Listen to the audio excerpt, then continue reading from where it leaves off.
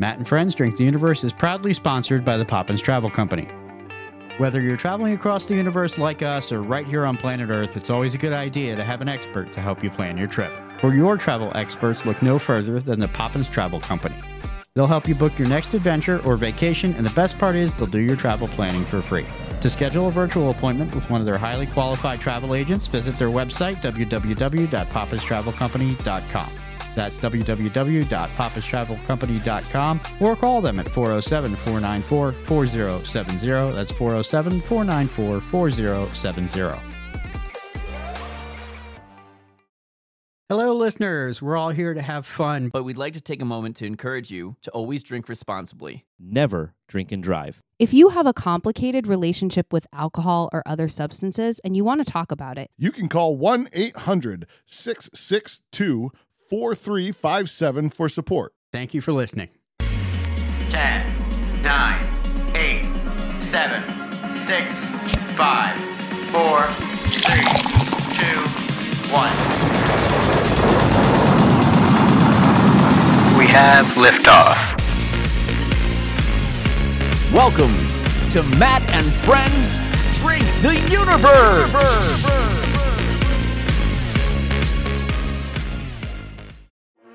I'm Walter Brewright. Welcome to In Local Brews, where we dive deep into the flavorful world of our community's unique beverages.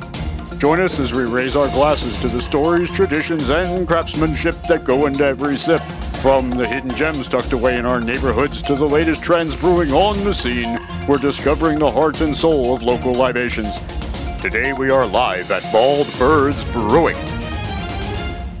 Hello, everyone, and welcome back to Matt and Friends Drink the Universe, now part of the Unfiltered Studios podcast network, and very excited to be part of that network of creators. We are recording live today at Bald Birds Brewing in Audubon, Pennsylvania. Did I pronounce that right? You did, yeah. Hey, look Great. at that. Pronouncing things not normally something I do well as a host of a podcast, so there you go.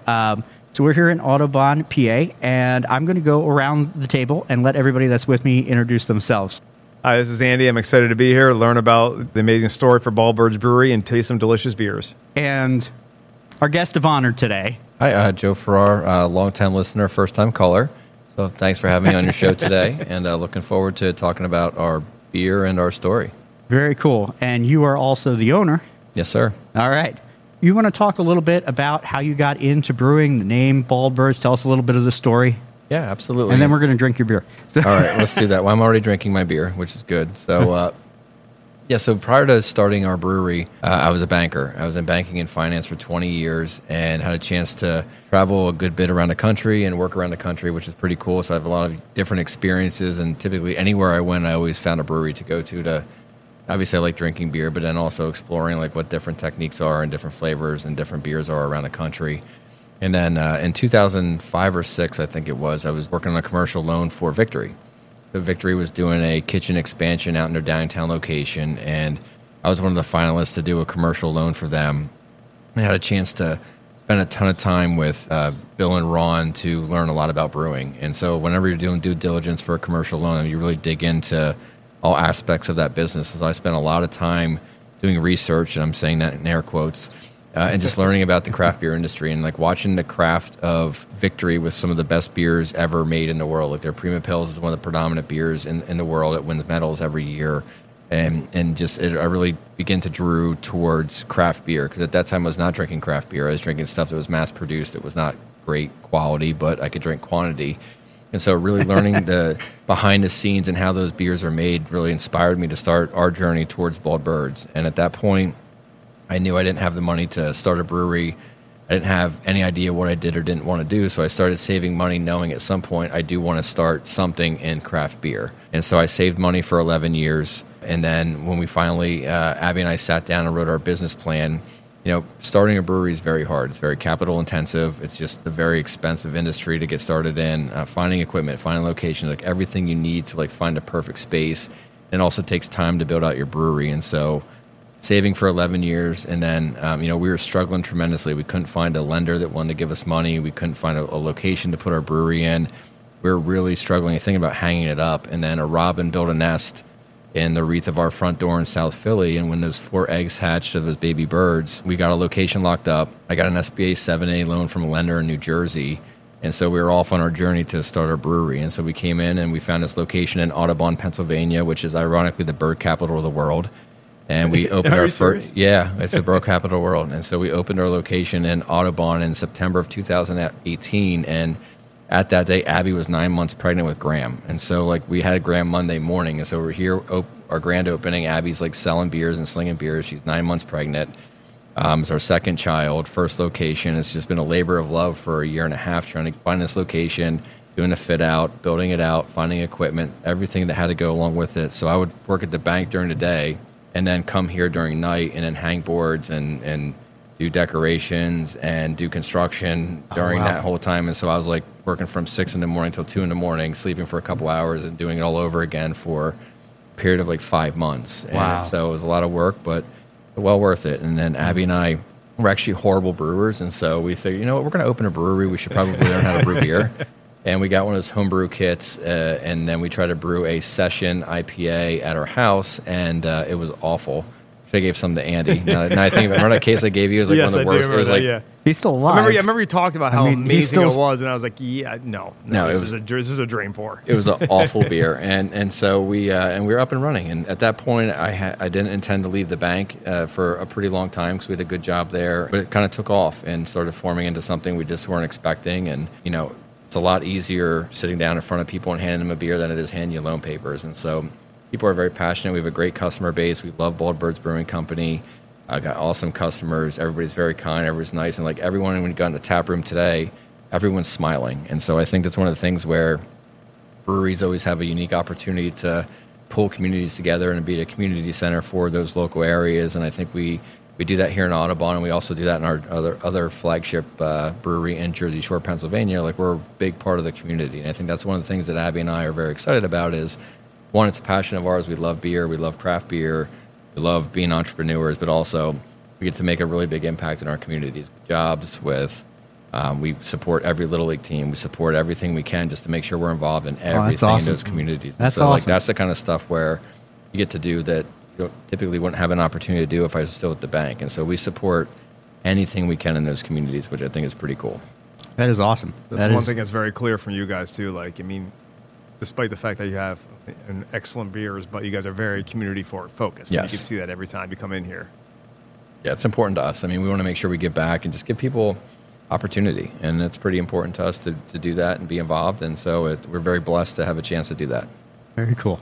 So I was putting 2 and 2 together as a sidebar when you said the bird capital of the world here in Audubon. Is it like the Audubon Society? Yes. Here? Okay. Yes, they're right up All the right. road. And they have a pet blue jay named Conrad who's been here quite a bit. We have to cut him off every once in a while because he's a blue jay, but and they're a very territorial bird, and they'll start fighting people. And then they have a one-eyed owl they bring down here, and any different types of events we've held, they've been very supportive. And so we do like birding events and different things like that. And there's a huge community for birding that we never knew about until we started opening up, and it's pretty cool. That is pretty cool.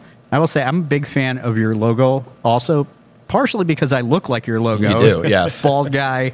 I got the beard going. When I was trimming my beard this morning, I was like, I'm going to get this as close to the logo as possible, see what I can do today. Honestly, collectively, all three of us look the same thing as that logo. Yeah, there's lack of hair up top, but, party in the front, I guess, if that makes any sense. Around your face, that's good. Excellent, we'll take that. But yeah, so I think that what's interesting about the design is the individual who drew that. So there's a company called 99 Designs, and basically what you do is you write your story and your narrative about your brand, and you talk about who you are, what you did, talk about your path to get to your brand. And you share this whole story, and it's like it spreads it out to a bunch of different artists throughout the world, and then it's like a contest. And so whoever wins the money you put up. So I think we put up like, I don't know, 500, 750 bucks. We got like 40 designs back. And so the person that drew that, I never met them.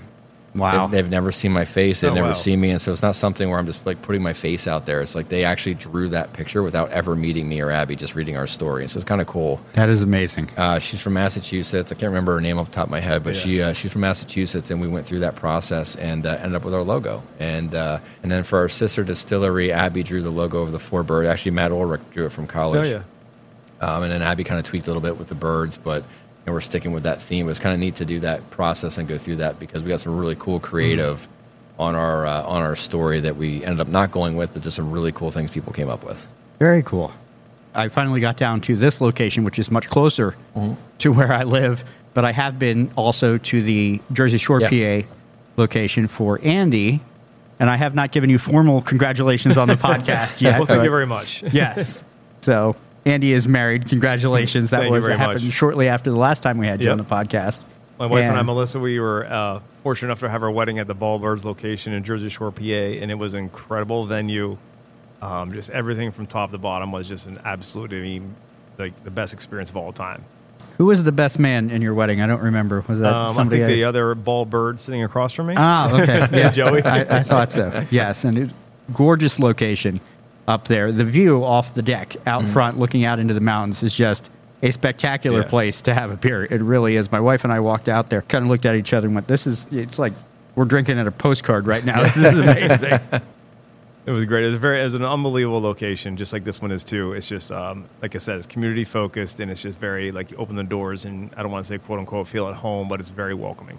Yeah, and your statement before is very true. When I was walking through the tap room, that is what I noticed, is everybody had a smile on their face. You were greeting people.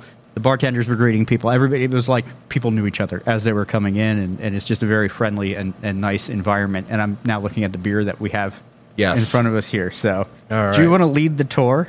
Absolutely. So we'll continue our tour about our locations and then talk a bit about beer. And so so our facility in Jersey Shore is 155,000 square feet. We have a large scale production facility in the back. And the first beer we're talking about today is Other Robots. And I think that when you look at a lot of the beers we brew, we love to stick with technique beers. And you look at your lagers, your pilsners, a lot of the German beers. And so Other Robots is brewed with all German ingredients, which is awesome.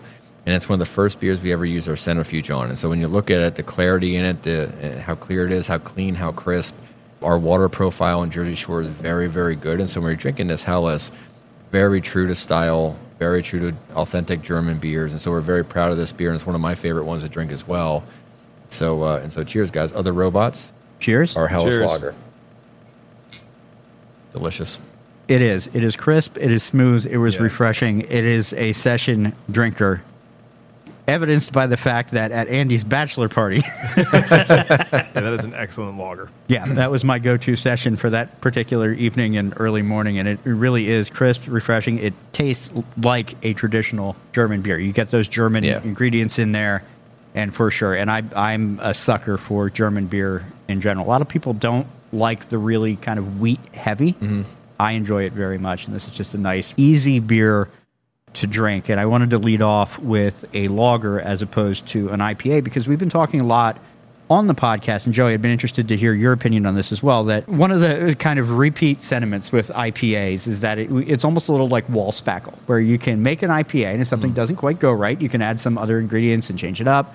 But a solid lager is a much harder beer to brew overall, and this is a great example of a good beer. And I will also say that on a couple previous episodes I've done, we've talked about, like, go with the light, go with the lager right up front. And if that one's good, you're in for a good rest of the day. So I'm feeling like we're in for a good rest of the flight here. Yeah, I think so. And there's a lot of good breweries around here doing really good pilsners and lagers. And I do think that's a good indicator of the strength of the brewer when you're doing that. But IPAs are so interesting because the depth of flavor you can create with an IPA is it's unbelievable. I mean, it's almost the complexity in some of them rivals like a decent wine in terms of complexity and a good stout. And so I think that, the traditional beers, because it's all about patience. It's like you can't rush a lager or a pilsner, because if you rush them and try to get them out the door in 3 weeks, like, it's going to be not going to be a very good beer. But if you take your time and be patient, I think we lagered that one for over 6 weeks. And so I think that it's a patience beer. The interesting thing about that is you can't sell a lager for $8 a pint, even though the time to make it is probably 2 or 3 times out of an IPA. Again, it's much cheaper to make because the grain bill is different. You're not adding all the hops, you're not dry hopping, and so it's a little bit different in terms of cost to make it. But I would drink that beer all day long versus an IPA, because they're just like there's so many of them, but there's a lot of good IPAs out there right now. And so it's like if I look at the business side of things and think about the brewery from that aspect, IPAs like keep the lights on, because a good hazy IPA. Our last beer today is going to be a West Coast IPA we talk about. And maybe we'll bring some other ones back here. But really well done IPAs are kind of the foundation of what you do inside your tap room. And then any to-go beers, if I were to look at like what we're selling to go, like you do get your Pilsners, you get your lagers. We do a lot of to-go sours, which are very popular right now, and then the rest of them are IPAs. And I think when people are buying stuff to go home, they're not necessarily buying the 5.5% guy. They want the 9% beer and the 8% where they go home, they can have one or two, really enjoy them, sit, and then go to sleep. And that's the thing with the IPAs. It's Yeah. like the whole industry is just, I mean, I don't want to, it's saturated with IPAs. Like there's so many different variations of a IPA. West Coast, New England's hazy, lactose, whatever you want to call it. It's just, overall, it's just saturated. And that's why I think the traditional lagers and the pilsners are just my personal preference. Like, you have, very minor, variations of those, but like, it's just the process of it. I just think it's more of a refreshing beer. Yeah, I agree. Absolutely. Absolutely. Oh, man, we have a guest standing here with donuts. We Can't go wrong do. there. That's the best kind of guest, one that brings donuts. Feel free to hop in, Abs. Abby, Joey's wife, has just brought us some delicious-looking food, and I am very excited. To wash the beer down, we have Federal Donuts. Yes. And yes, it is donuts and chicken. Oh, Yes, can't go wrong. Chicken sandwich on a donut. Can I get that truck to park in front of my house? I won't live very long, but No. Oh, I didn't know the chicken sandwich was on a donut. No, I think it's on a bun. Okay. the chicken sandwich is not on I would have drew the the line on that No, one. it doesn't. Regardless, You would looks have. I delicious. would have not drawn a line there. I would have gone back for a second sandwich. Yeah, but I do think IPAs they're not going anywhere, and I think that West Coast are becoming a bit more popular now. I'm seeing in terms of like our to-go sales, stuff that wholesalers are looking for. You're seeing more West Coast desire. I think the big hazies. I think the people that do it really really well are going to be pretty consistent. Have a bunch of SKUs everywhere you look. But I do think that it's going to be a very crowded space for a long time. And if you're up and coming or a starter brewery, it's going to be a tough place to enter with your IPAs because there's just so many people doing it really well. I mean, I look at New Trail; they're everywhere. They have 8 to 10 beers in every single store. They're very very good at what they do. They know the IPA game. I would say better than anybody in Pennsylvania, and they're just phenomenal at what they do. And so you look at breweries like that where they're IPA centric. They're very, very good at what they do, and they have a great brand, great marketing, great distribution. I mean, everything that they do at New Trail is pretty much perfect for the IPA game. Do you feel like when a brewery is so primarily focused on one particular style, like whenever they all of a sudden start incorporating other aspects of the style, does that affect the taste of those? You think, or it's not as not as popular as the other ones? I think they look at they have multiple iterations of each one of their beers, and Okay. I think that some of it is. You have a core beer that's really, really good. The way I would think about that is that you always do slight iterations to see if anything else takes off. And so, could be a double, could be a double dry hops, could be a triple, could be a different fruit or a different hop. And so you always want to find, if you get a brand that does really good, that's really hard to do right now and to find something that's popular, slight iterations to stay true to, that particular name of that beer, that style, and then just slight, small changes to add another SKU to kind of sneak in there, and it won't cannibalize the original beer, but it'll do enough to where they're going to get a lot of notoriety, and it looks like a different beer. And so I think that again they do that very well. And so I think that that's kind of what you see with the IPA game right now with distribution. So a little while ago, I had Gina Masaki on from Lost Tavern Brewing, and they were doing Life's a Beach, and at the time I think they were on volume 5, and now they're on volume 9. It's the same thing. It's the same yeast pitch they've been using through the whole process, same batch of ingredients, just kind of tweaking. But it's amazing to me, the process and the thought that goes into taking one product and then iterating it like that and seeing what comes out of it as you move forward. And Yeah. Because, every brew is a risk.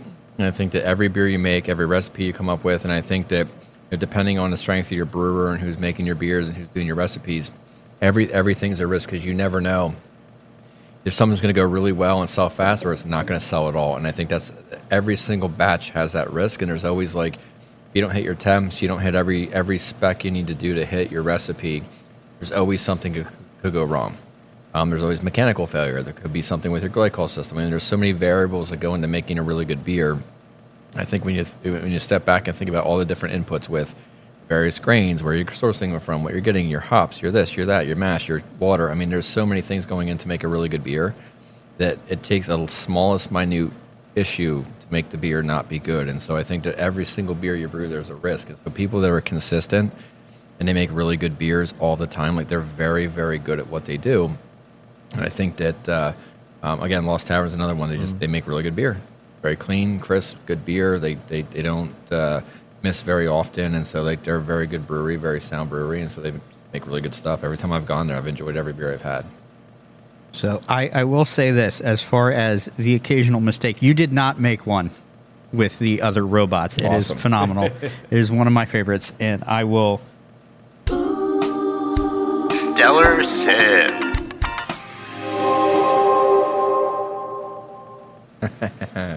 It's just an easy drinker, and if anybody listening wants a solid lager that you can sit down, drink in the middle of a summer football game, middle of the winter, this is the go-to beer. I think what's cool about this beer, too, is like when you look at like the RTD craze, you look at High Noons, you look at the stateside, you look at these drinks. We actually serve all of our Pilsners and lagers in 12-ounce sleek cans just because they're easier. They align more with the RTD craze. It's just more attractive to all drinkers. And I think that, other robots is a drink that anyone can enjoy for beer. And especially if you're not a beer drinker, you're looking for something easy to migrate into beer. I think that that's an easy beer to go into. And, kind of brings me to our second beer here, our Champion Style. And Champion Style is one of our flagship beers. And so when we go out to distribution, we go out to our tap rooms, this is one of those beers that we always have on tap. We always have available. And again, true to German style, German hops, German grains, German malts. I mean, everything is from Germany, and it's a German base. And so it's one of those things that's, again, one of our flagship beers. And it's perfect for every occasion. Got a really nice sweet finish to it. And so have a quick sip here and see what you think. Cheers. Uh-oh. I'm being victimized by my flight board. Oh, is it stuck? Yeah. Hold on. We'll get it. We're going to work it out. We got it. And I only spilled one drop. I'm proud of myself there. I've never Cheers. seen that before. It's interesting. Very good. And again, what you'll see, great clarity. This was spun in a centrifuge. Great shelf life. And it's interesting. We have a partnership with Penn College up in Jersey Shore. And so Penn College has a brewery science program. 5 or 6 employees now that came out of that program at Penn College. So phenomenal students, great program. They come out, they have a really good understanding of beer, cellaring. They learn a bit more packaging when they're with us, but every other aspect of beer, brewing, recipeing, cellaring, they do a great job. And they do a really good job teaching that program there. A gentleman named Tim Yarrington, who started Elk Creek Brewery, is the main professor there, and he just did a phenomenal job with these students. We're very proud to have them there. And one of the cool things they do is they have a lab in Jersey Shore. And so we get some really deep analytics in terms of the quality of our beer. And so one of the things that we do is we tested other robots versus some other more national brands, and we bought stuff. We took stuff out of our tank.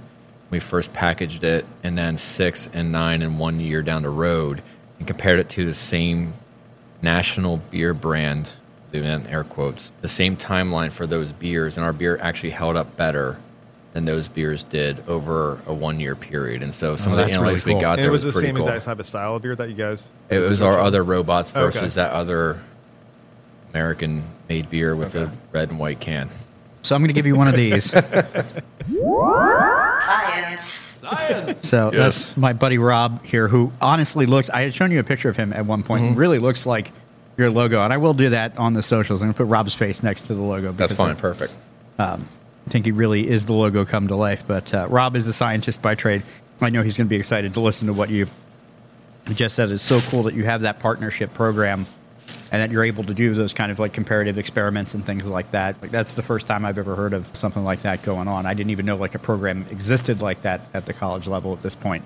Yeah, it's unique to, we're very fortunate, and my alma mater, Like Cumming, and Penn College, both out of Wingsport, have been very active partners in our Jersey Shore location. This isn't a spirits broadcast, but I did get a grant with Like Cumming to research and proof out a process where we rapid age bourbon.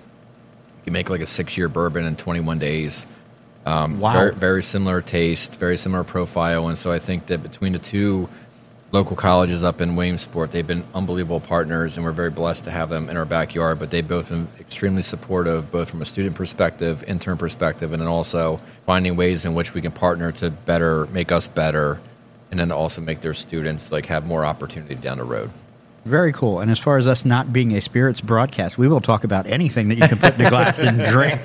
Absolutely. Andy, you had mentioned something like that before about like the rapid aging process and that being an emerging thing. Have you made anything using that process at this point? Yep. So I would say like so what we did was we have local corn, local rye, all grown local farmers. I'm eating a chicken sandwich while I'm talking to you right now, so I'm trying to figure this out. That's all good. We do whole episodes that are just us chewing into the microphone. That's the Federal fine. Donuts truck pull up outside. We're like, okay. What are you going to do? I know. No, A sandwich is slamming. Potato roll and pickles on one buffalo chicken sandwich. You can't go wrong there. So what we do with this bourbon is we have a process that we created and developed, myself and another gentleman named Charlie. His last name will remain anonymous, so I don't have to kill everybody that listens to this podcast. So he's a special individual. And so we created this process to rapid age bourbon, and basically in 21 days from when we're done fermenting it, we can have a rapid age product that's equivalent to like a 5, 6, 7 year bourbon. And right now we're going through the process of like identifying the right wood, right char, right everything for that. And so right now it's tasting like a really high-end Jim Beam. Okay. And so if you sat down, drank it, put Jim Beam down, put this next to it, so it's like a phenomenal mixer. So like Jack and Cokes, whiskey and Cokes, very, very good mixer, very good drink. I don't know if it's going to be appropriate for like sitting down, like just drinking it straight up like neat, but it's a pretty good equivalent, but it's great for mixing right now. It's fun. How did you guys even think about like rapidly like aging this? Like how was that dialogue even presented? We were drinking at the time, and so all good ideas happen when you're drinking. And yes, and we're just talking about like because there's other ways in which things get infused using certain scientific techniques, especially what we're doing right now. So like olive oils and other food products use these different techniques, and so we modified the technique to be applicable to alcohol, and so we used that, modified it, and then we're in the process now where we can isolate the flavor profiles we want with the bourbon based on the technique we're using. And so we can capture like vanilla, cinnamon, or whatever it is through our process and identify that through science and figure that out. It's pretty cool. That tap, Matt, means cue the science. You want me to hit the button again? Yes, this is very scientific here. Science. Maybe that'll be the eventual experiment with Penn, which is taking a traditionally barrel-aged spirit and putting it next to that rapid process and seeing how those two line up with each other. I would love that. Yeah, I would like a couple different ones to try it, see if you can pick out which one's rapid age and which one isn't. That'd be awesome.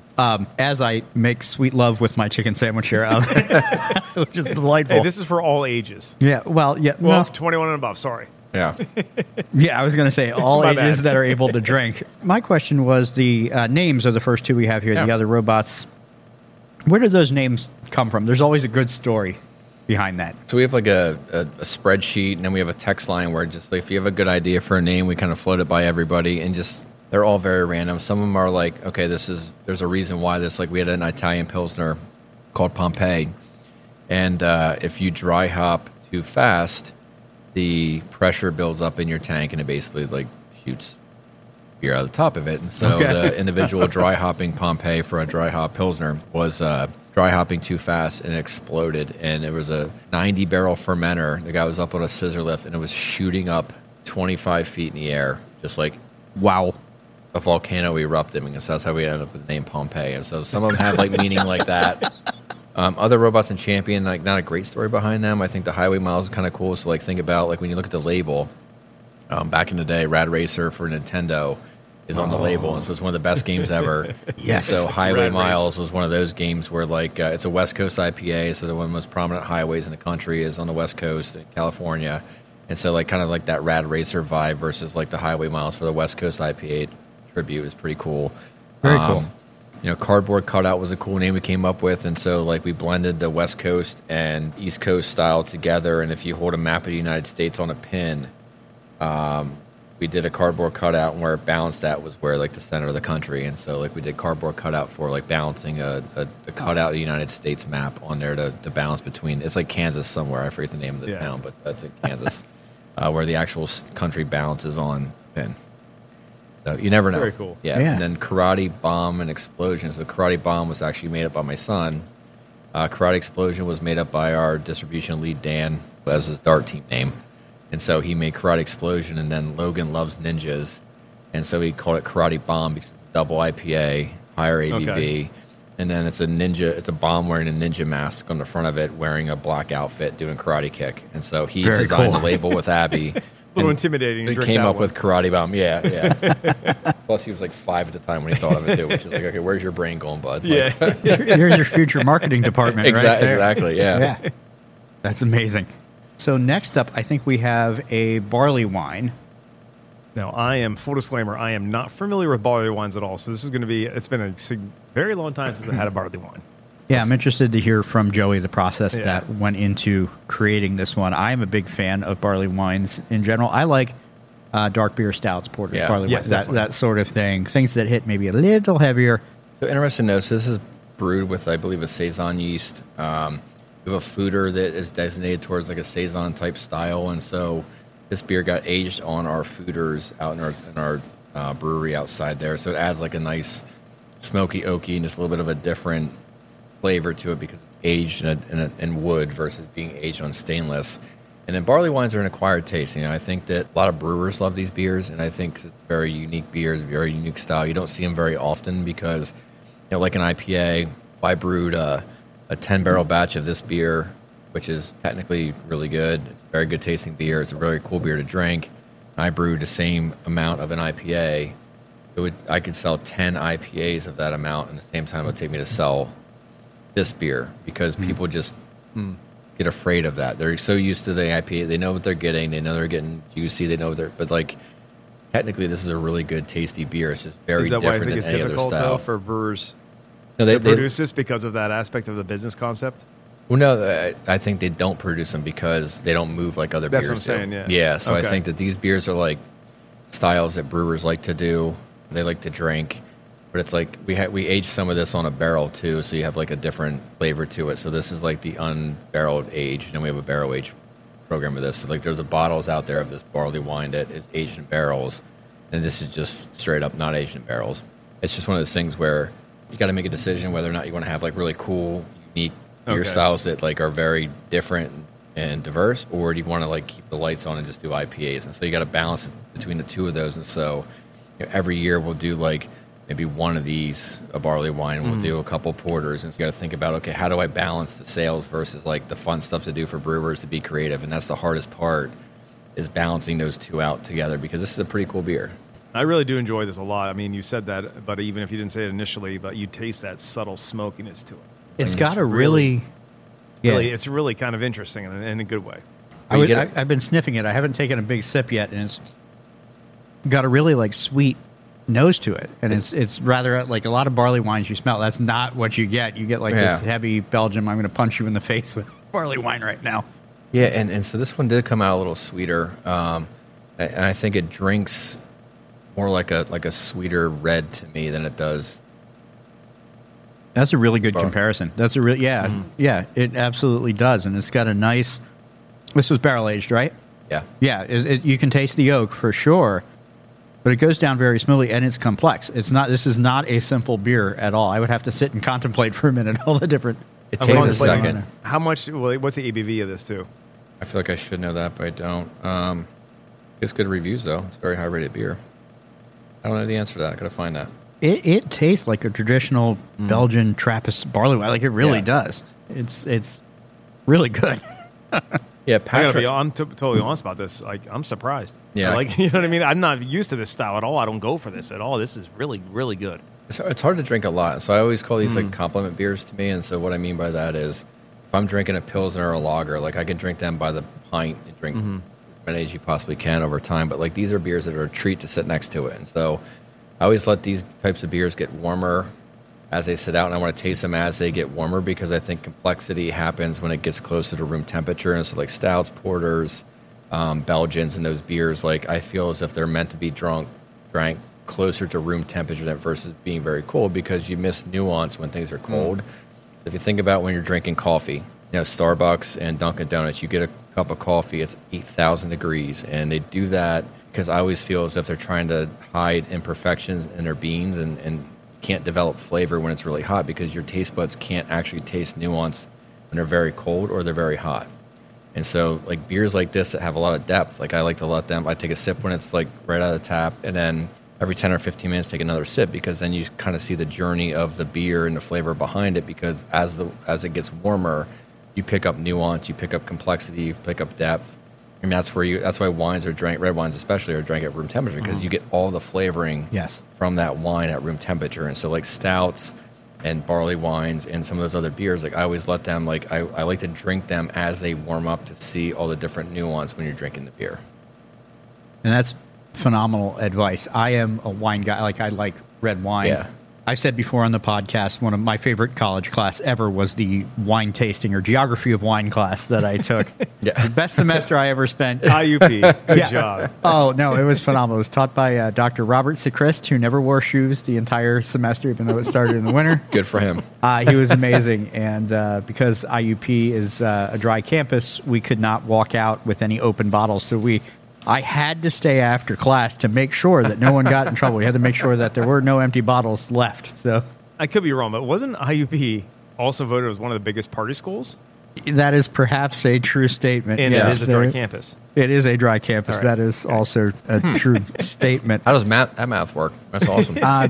I'm not entirely. Let me tell you, you take one step off that campus, it's still incredibly not dry. But so one question, Joey, that I wanted to ask you was, we were talking about barrel aging and that how the barley wine here was barrel aged, and this is the timber, right? Mm-hmm. Okay, I want to make sure I'm getting the names in there too.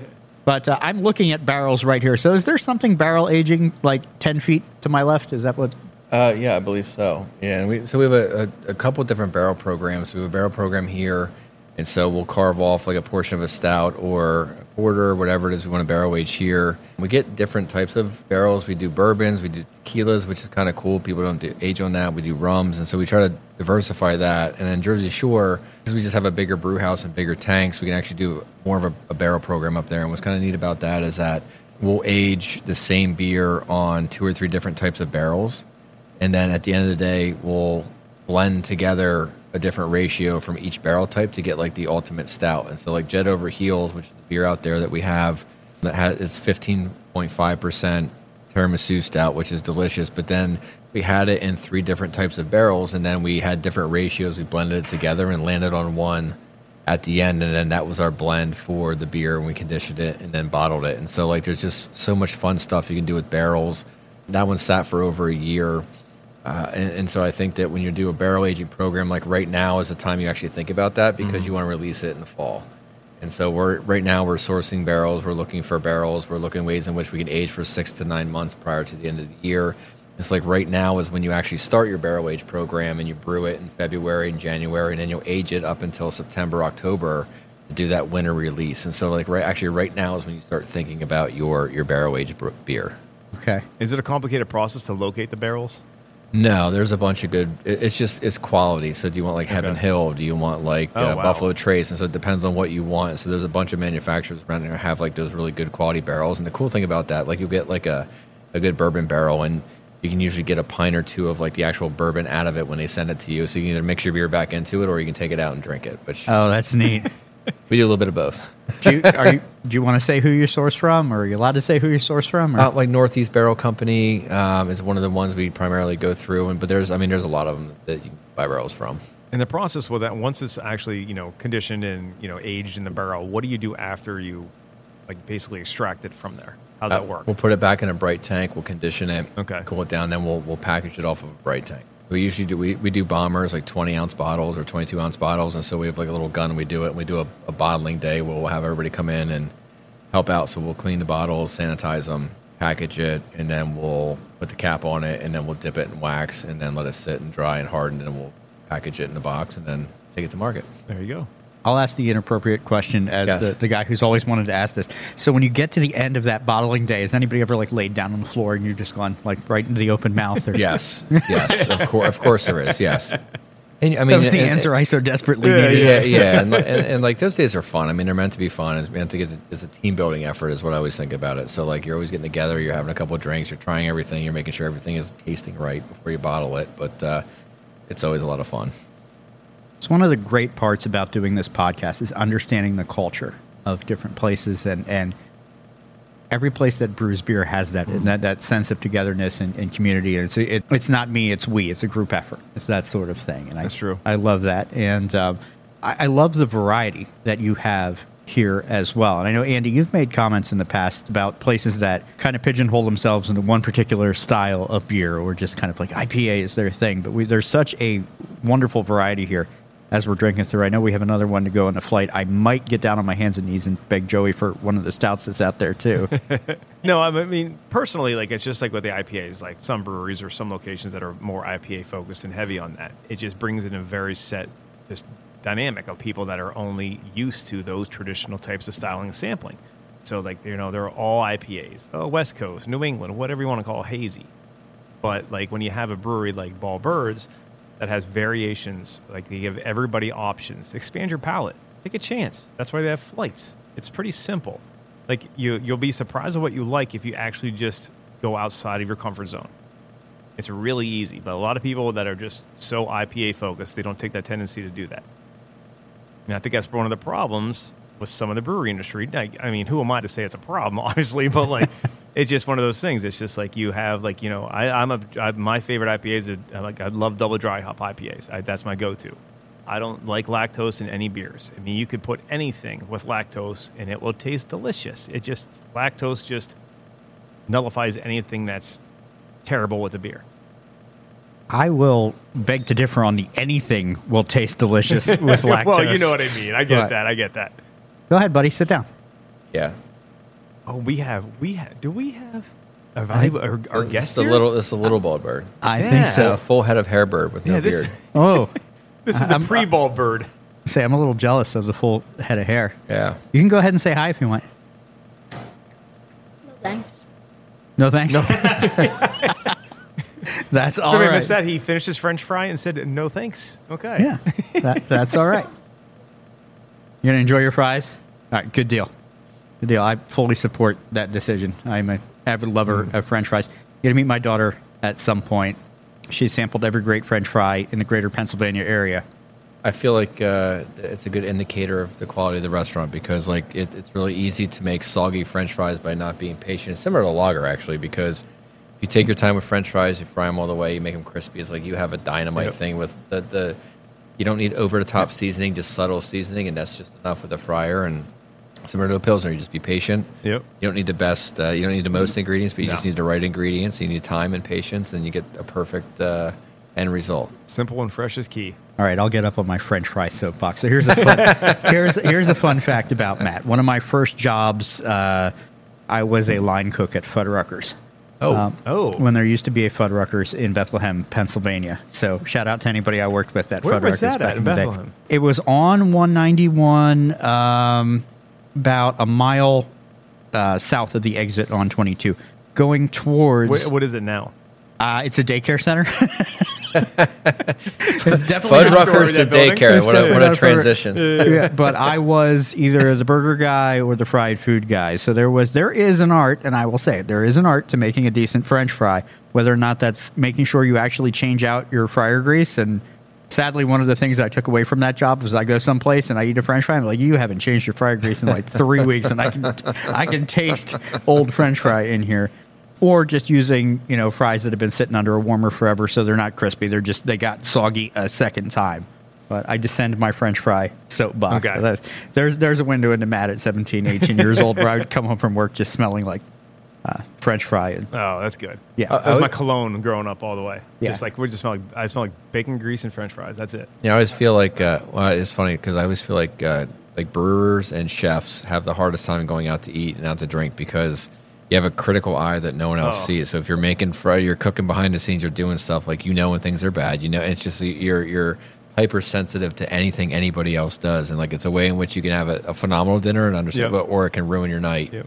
I feel like 8 out of 10 times it probably pisses you off and ruins your night because when it's bad, when the oil's old, it's just like stuff that people don't know. And it just makes it harder because you're in the industry. You got any good ones about, you don't even have to name the place, but some place you went semi-recently, you had a beer and you're like, nope, that's not it. I don't think it's necessarily going to a brewery because like everyone that's in brewing, you're mentioning earlier about how collaborative it is and like everyone's friendly. Everybody gets along and like we help people, they help us. And so it's different from any other industry. And so like there's always a craft that goes, there's a story behind a beer which is what makes craft special. So whether it's great or not, it's just, but I respect it because it's like a craft beer. But where I can tell is like if I go to another restaurant, they don't clean their tap lines, they can completely ruin a beer. And so I think that like we clean our lines every week. We don't have to do that by law, but we do every week, and we blast them in both locations. And so I think that it's important so people can really taste and appreciate the quality of your beer. If your tap lines are tainted in any way, it ruins your beer. And so I think that when I go to other restaurants and out to eat to places, you can tell immediately, kind of like your story earlier with the oil, I can tell when your lines are dirty immediately. I think that's the biggest pet peeve, because like you go in there, if you could drink like I like Sunshine Pilsner for Trogs, there's like certain just you know what you're getting because you know the beer, the quality. And when you taste it you know exactly what's wrong. It's usually their lines are dirty or they haven't been taking care of their taps. And I think that's one of my biggest pet peeves is when people have a craft beer bar, they love craft beer, it's all local, and then they don't take care of their tap systems, and it taints the beer, and maybe it might turn somebody off from you because it's outside of your control. But it's frustrating because like you're making good beer, like a lot of the breweries around the area and in Pennsylvania, but then someone else that's not taking care of their tap system or doing things the right way, it might taint someone on your beer because they're not taking care of their tap system. So that individual probably, when they go to the brewery, they wouldn't order that because they get I see. Or they might not buy your cans. They might, it just kind of pushes them away from your brand because someone doesn't take care of their system up front. And so that's something that's like, there's nothing you can do about it, but I wish we could. So like you just said, like if a restaurant has your beer, and they're serving it, but you have it and you're sampling it and you see that their lines aren't, like, are you able to pull the manager aside and speak with them about it or no? I mean, it's just not. It's never going to change. Especially these bigger craft houses have like 24, 30, 40 taps. It doesn't matter. But it's just frustrating because that's why I always get bottled beer or canned beer when I go to a restaurant, unless their draft lines are clean, because it could take one of the best beers you ever had, like Pliny the Elder, and make it taste bad because they don't clean the lines. It's like it's not. That's one of my biggest frustrations. Gotcha. We talked about the episode we did up at Elementary Brewing in Hackensack. Ryan had talked about some pubs that you go to. You run into they've had Yingling on that line forever, and you'll get the response of, "Oh, it's the same beer. I don't need to clean that." And then you have you walk away and you're like, "I am ill. I don't feel well because nobody scrubbed that tap line forever." I mean, it's nothing like food poisoning, but it's still keeps that. It gets that. You don't feel good afterwards. Oh, you can tell as soon as you take a sip and you get that sour taste that's on the back end. You're like, somebody run some soap through that. Do me a favor. And ciders do that. So a lot of people have ciders on tap right now. Cider is one of the biggest contaminants of lines, and they also taint them to have that apple-y cider taste on it. And so you'll know. We had an IPA one time where we switched over our beer after our tap cleaning from a cider line, and then you could taste cider in the beer. And so you learn very quickly that doesn't work and how that goes. But again, it's just the attention to tap lines is so important, and I think a lot of people don't do that as often or as much as they should. So what is the last member of the flight here that we have? That is our Highway Miles. And so this is a West Coast IPA. And again, I think that if I'm drinking an IPA, I think a West Coast is probably the one I'd lean towards because I think I like the bitterness, like the bigger IBUs. I like the West Coast hops, the Centennials. I like them better in terms of a beer. And I think that they're cleaner, crisper. And I think there's less margin for error within a West Coast versus the East Coast and the hazier ones. And I think that this is, again, another beer that's one of our flagship beers. You find us a lot of out in distribution, like at your Acme's, your Giants, some of your bigger chains in the area, like Highway Miles is one of our beers that's in there. And earlier we were talking about Nintendo, and this is based off a Rad Racer. And so one of the most prominent highways in the country is in California. And so West Coast IPA and Highway Miles, but super smooth. We spun this through our centrifuge as well, so it's very clean, very crisp, very clear, but very smooth finish for a West Coast IPA. And I'll take this cheesy opportunity to give a shout to my sponsor. If you want to see one of those highways out in California or any place else you want to travel to, check out Poppins Travel. It'll get you where you need to go. And as I always say, my buddy John will find you good beer along the way if that's what you're into. So thank you very much, Poppins. That was a perfect segue. That was awesome. This is an incredible West Coast IPA. Yeah, and I think very traditional. The nose on this is good too. So we've had this beer sitting out here for probably 40 minutes. And the nose didn't go away. You still get to smell the hops. You still get to smell the beer. You still get the taste of the beer. And it's a little warmer than what it was out of the tap. And you still has really good flavor to it. So, again, I think that you don't get the hop burn on the end. It smooths out. And so it's a really good technical West Coast IPA. I like that, the hop burn on the back end. The piney malt flavoring you is have good. finally verbalized what I'm actually not a huge fan of, the overwhelming Yeah. on the back end, which is why, honestly, and West Coast people don't kill me, I'm not a huge fan of the West Coast IPA, but this one is not overwhelming on the back end. And there are a lot of great West Coast IPAs that are not overwhelming, but I've had some that are like, have hops and just chew on the plants, and this is definitely not that case. Yeah, and I think, again, it goes back to patience. And I think if you let a beer settle out and kind of take its time, you won't get that hop burn. But if you rush beers and they're green, you're going to get that burn on it. It just doesn't taste good. It's not palatable. And so I think that if you're patient and, just take your time and give it a couple extra days, I think you avoid a lot of that hop burn and some of the other issues with the beer. Yeah, the hop flavor does not linger. It's very subtle. It's very nice. It's very Not drinkable. overpowering at all, yes. So if I get down on my hands and knees, can I beg you for one of those stouts before we wrap up? 100%. We have 100% for what? To get it on his hands and knees or what? Yeah, both of them. Ooh, boy.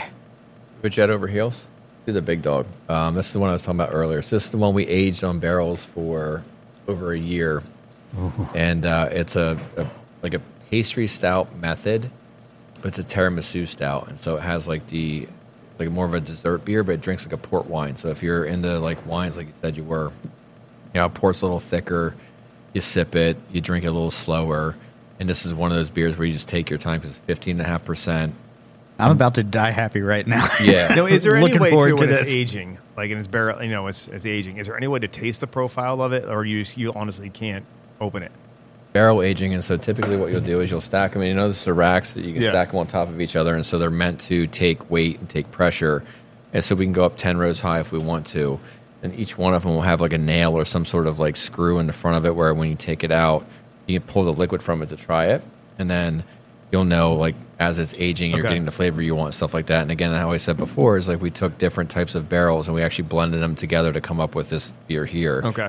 And this beer, I think, is from a complexity perspective, it's one of the most complex beers we've ever made. And you get flavors like you get caramel, you get currant, you get raisins, you get espresso, you get chocolate, you get pastry, you get custard. I mean, it's just like the more you drink it, the more you. Yeah, that is a Matt, we're gonna send you you home with this, and depending if it's warm or cold. So even that little very brief introduction of air doesn't affect the quality of it.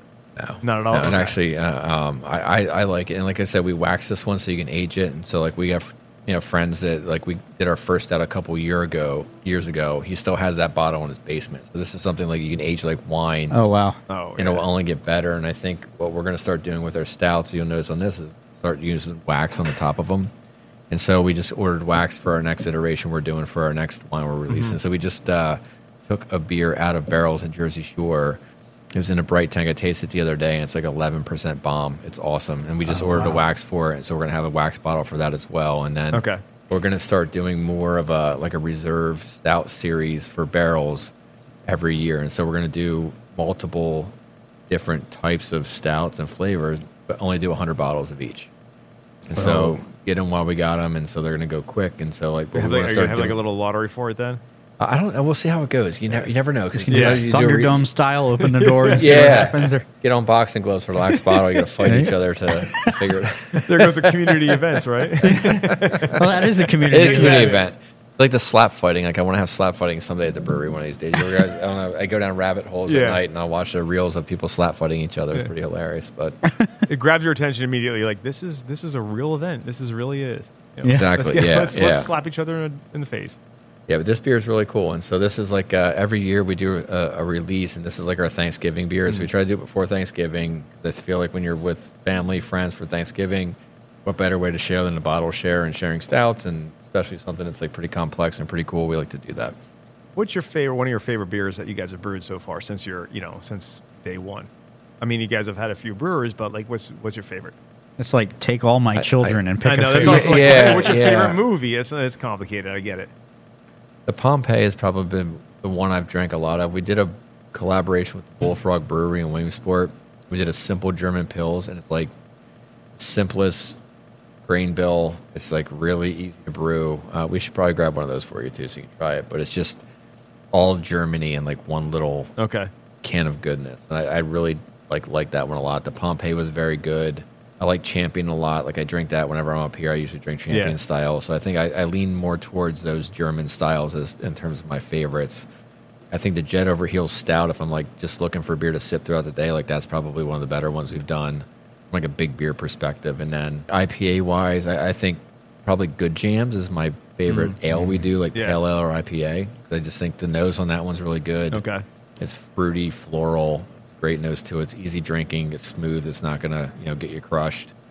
It's 8%. It's like a really good sessionable beer. So I think Good Jams is probably my favorite like ale/pale ale IPA. And when I said something earlier too about like how some breweries and everything focuses on IPA heavy. I remember that you guys made that one Kolsch collaborative Last year. Yeah, that was a very unique because I'm not personally, again, like just similar to the barley wine, I'm not familiar with Kolsch. I was very surprised by that. It was amazing. It's light, refreshing, really cool beer, and I think McCall Collective was our partner on that one, and they just make phenomenal beers. I mean, what do you think of that nose? You get cherry, you get chocolate, you get cherry chocolate, you get custard. I'm in the middle of a religious experience over here right now, so you got to give me a second. His hands are above the table. That's a good thing. Ooh. Deliciously complex. You get the vanilla up front. It is super smooth. There's like a cherry flavor in there. One of my main complaints with stouts for a long time has been you get so many that they just pack coffee bean into it, and all you get is coffee. And that is not what I'm drinking right. I'm going to take another sip, see what else I get out of it. There's actually no coffee or coffee bean in that at all. So I it's taste all derived. I taste graham cracker on the back end. You'll get it. You'll get that, but it's all derived from the malt. There's some other stuff to get the tiramisu flavor. There's some other adjuncts added. But as far as like the coffee, the deeper chocolate stuff, most of that is derived from the malt. It finishes with that nice cream flavor, and it's just super smooth on it. This is just fun to drink start to finish. Yeah, that is an incredible. This is for me is Melissa Beautiful. We're buying some of these to take home because this is a fire beer. Oh, it's awesome. She knows when I talk about fire beers, just sit outside, have a fire, and just enjoy a couple of good beers. Split it, sip it. Like you don't drink it fast. And this again, I call them like compliment beers. I like to have a Pilsner and have this like get warmer as it drinks next to it. So I'll put it in like a 10-ounce glass, and that's like you'll drink it over a couple hours. But every single time you drink it, it's different. With the tiramisu, it's almost like there's a little bit of like a s'more in there too. You get graham cracker. I mean, you get, because this was on bourbon barrels. This had like I think we had it on a sherry barrel, maybe Chardonnay. Sherry barrel. Yeah, sherry would make sense for some of the flavor coming out of there for sure. And you said this one is 15.5%. Oh boy. Okay. Yeah, so it's 15.5, and you would never know that. No, this is a beer you have when everybody's in bed and you just want to watch some. Just chill. Chill out. Watch some TV and just hang out. That's a good nightcap, but at the same time, as you said earlier, going with like a Thanksgiving meal. Like a big fat steak. Like you drink this with a steak, it's like a perfect compliment. Or if you reduce that down for a sauce, like reduce that down for a steak sauce and throw some mushrooms in it, that'd be phenomenal. I've always been a stout guy. I really have been. I mean, it's just seasonal beers. I'm not a big fan of the seasonal stuff. This is incredible. But drink sweet, so it's not your traditional stout. And I think the coffee thing, so it's really hard to control the bitterness if you throw beans in the mash. And so we have a different technique. We have a coffee cream ale, some other things we do to like treat it differently to get the coffee flavor in the nose without the bitterness. We have more control over the flavor by doing a little bit of a different technique. The fatness inside me too, just realized this would probably be delicious on some ice cream. It would. Ooh. We've actually done that. Okay. It's a float. You've done that? A float. Yeah. Throw like a little bit of ice cream on top of a 10-ounce thing of that. It's delightful. Or whipped cream. Call that the cross-eyed float. Big time flavor. Yeah, big time flavor. I love the very festive. Matt asked a question a while ago too. So tell us the story about the Jet on Heels name. Okay, so the Jed Over Heels. Okay. Jed Over Heels, yes. So we have a guy that works for us named Jed. So when we bought the Jersey Shore property, we basically got the whole building and tear it down and then rebuild it up into the brewery, tap room, and then make it into a manufacturing facility. So my dad, who's been building houses for 50 years, and my brother, who worked for him, a guy named Nate, who's now our packaging lead, and a guy named Jed, worked for my dad for like 30 years. So we've known Jed. He's been a family friend forever. So Jed actually runs our pack out team. And so he has like 20 employees now. So he's kind of overseeing a pretty good chunk of our employees for our packaging and our manufacturing facility. And so Jed was out having fun, I'll say. Oh, jeez. and he was outside at this bar and standing against the deck. And when he was like drinking and telling a story, he got real animated. Well, he lost his balance and fell over the railing. Oh, and no. so his feet went up over his head. He flipped over and he broke his pelvis. Oh, goodness. And so Ouch. Jed, while he was working for us, and so he broke his pelvis and he was out of work for like, I don't know, 5 or 6 weeks, but he ended up breaking his pelvis and had to go in recovery. And so Jed Over Heels is a tribute to him having a little bit too much fun and flipping over a railing and breaking his pelvis. So are you saying that's what somebody has to do around here to get their name on a beer? Yes, Is that the threshold? yes. Okay. Yes. So, hey, we have is an hope. option here. We have a competition here. There you go. Yeah. I mean, I have enough ammo for Andy to name any beer after I him, walked but, on like, that point. No, thank you. Yeah. That'll be the next episode. Yeah. Joey, I want to thank you again. Just absolutely anytime. Fantastic beer today. Thank you so much for having Matt and friends here. Anytime. To record live at Bald Birds. Appreciate this very much. Andy, thank you for joining us. No, it's my pleasure. It's always a great time to come down here and just, participate in this, obviously with you, with Matt and Friends Drink the Universe, but to see some great friends and their continued success at Bald Birds Brewery. And the only way that I can end this episode is like this. Stellar Sip. This podcast is a production of Unfiltered Studios. If you would like to know more about joining Unfiltered Studios, please visit our website at unfpod.com for more information. This episode's boozy quote comes from actor Jack Nicholson, who said, "Beer, it's the best damn drink in the world." On social media, please like, follow, and push all the buttons for us. That's Matt and Friends DTU at Facebook, Instagram, Threads, and TikTok. For more information about the podcast, as well as links to our merch store, social media, and all the places you can listen to us, visit our website, mattandfriendsdtu.com. That's mattandfriendsdtu.com. Thank you again for listening to Matt and Friends Drink the Universe.